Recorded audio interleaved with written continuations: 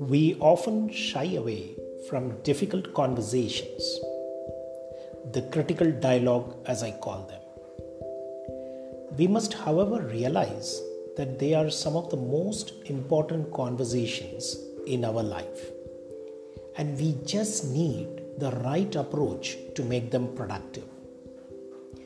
Hi there, this is your host Sri Kumar once again with a critical dialogue, and today I'm going to talk about how to have a difficult conversation, the 5 P's of difficult conversations. Why not try and transform each conversation into a learning conversation? Start by accepting that others will have a different perspective. Remember that each person has some strengths and a perspective to offer that will help make the conversation a productive one. Learn to recognize the emotions that you often experience during difficult conversations. Consider why this might be and learn to share them with the person with whom you are engaged in the critical dialogue. The other person's emotions are just as valid as yours. Finally, we must remember that there are no absolutes in a difficult conversation. Instead of becoming immediately defensive when something in a difficult conversation challenges your very identity, try and consider if what they are saying is true, and if it is, why not own up to it? Don't you think you are as much responsible for the state of dialogue as the other? Before you engage in the critical dialogue or a difficult conversations, I would like to propose the 5 P's that you can keep in mind before starting such a conversation.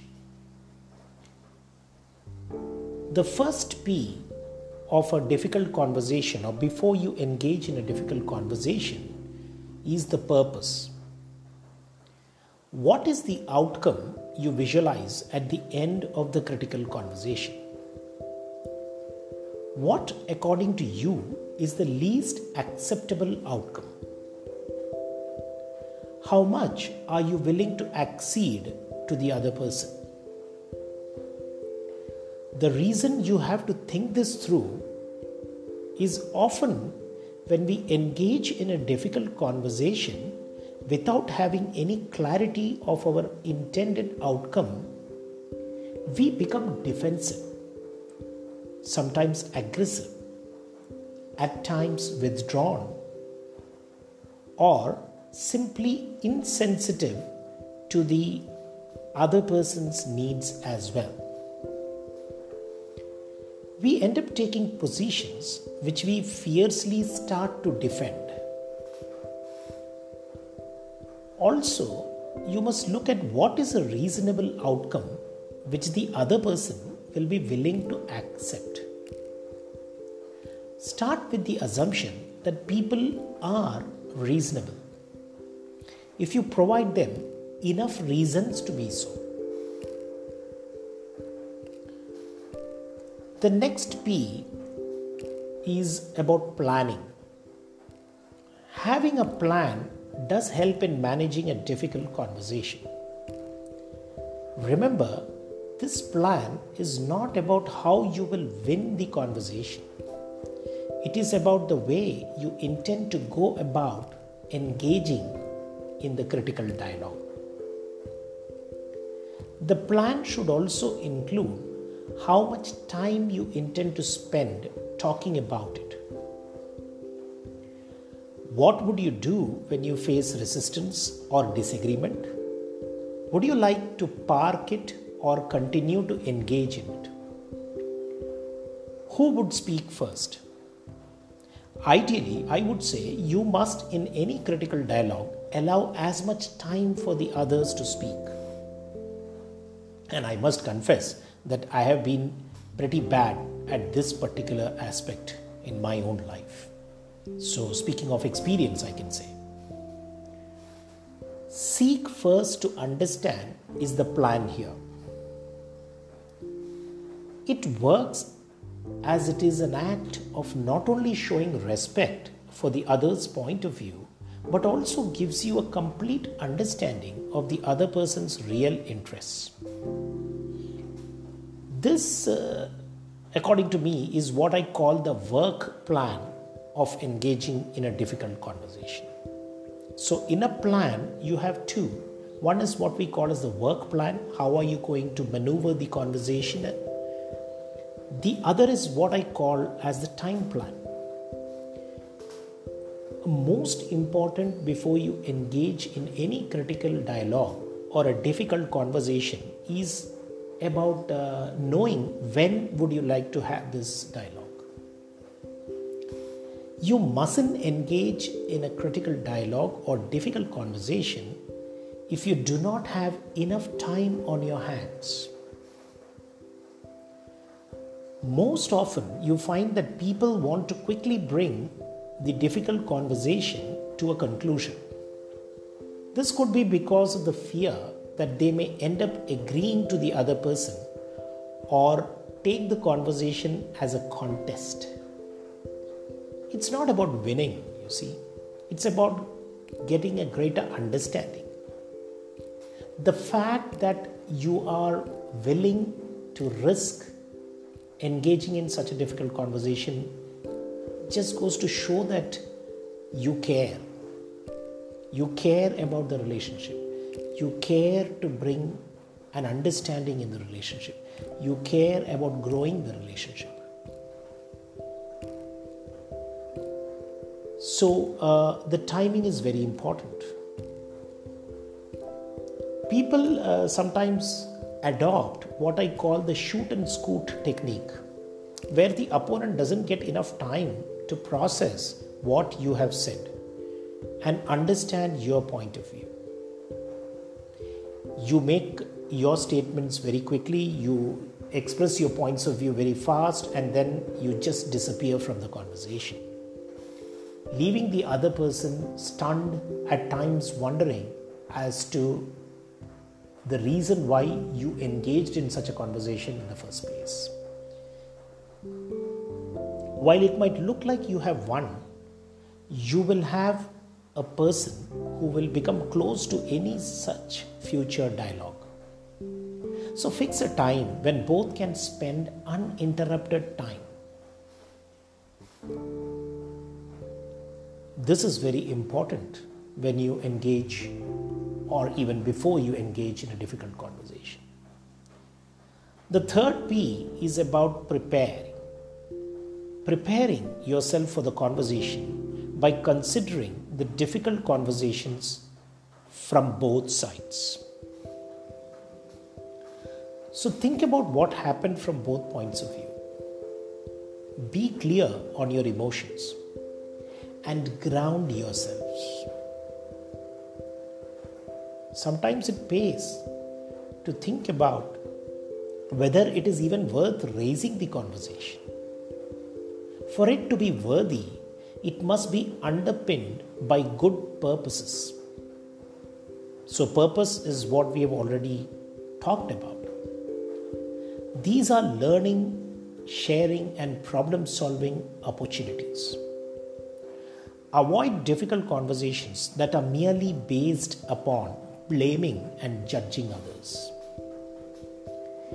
If you decide that the conversation is worth engaging in, make sure you start as an impartial observer and move towards inviting them to join you in solving the problem together.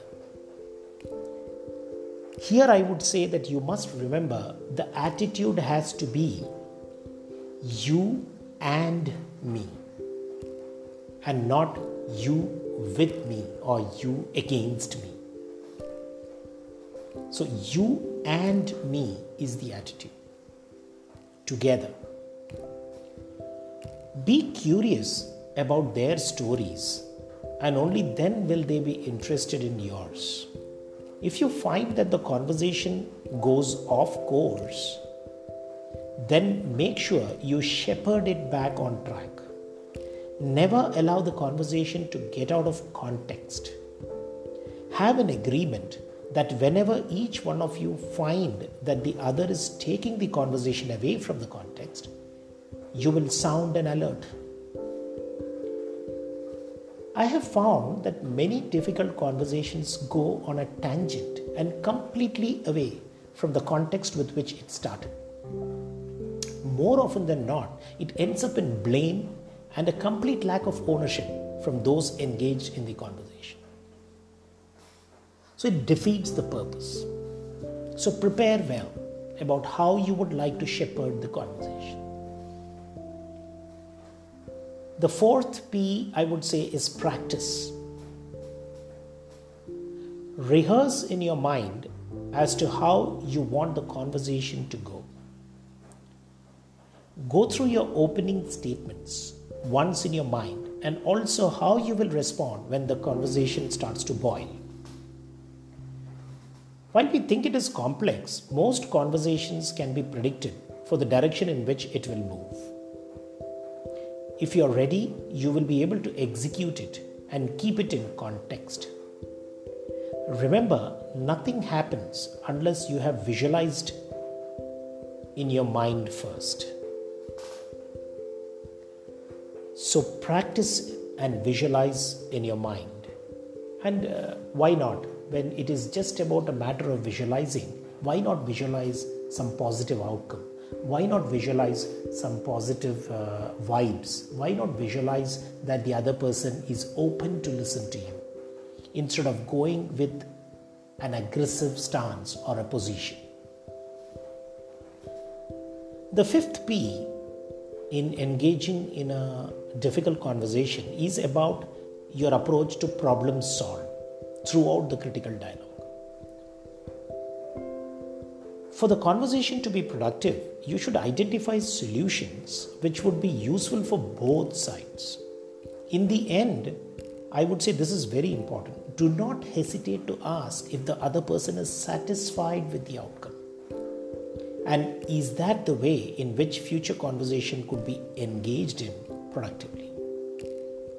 Most people do not want to risk asking this question at the end of a difficult conversation. They fear that it will open up a Pandora's box of other problems.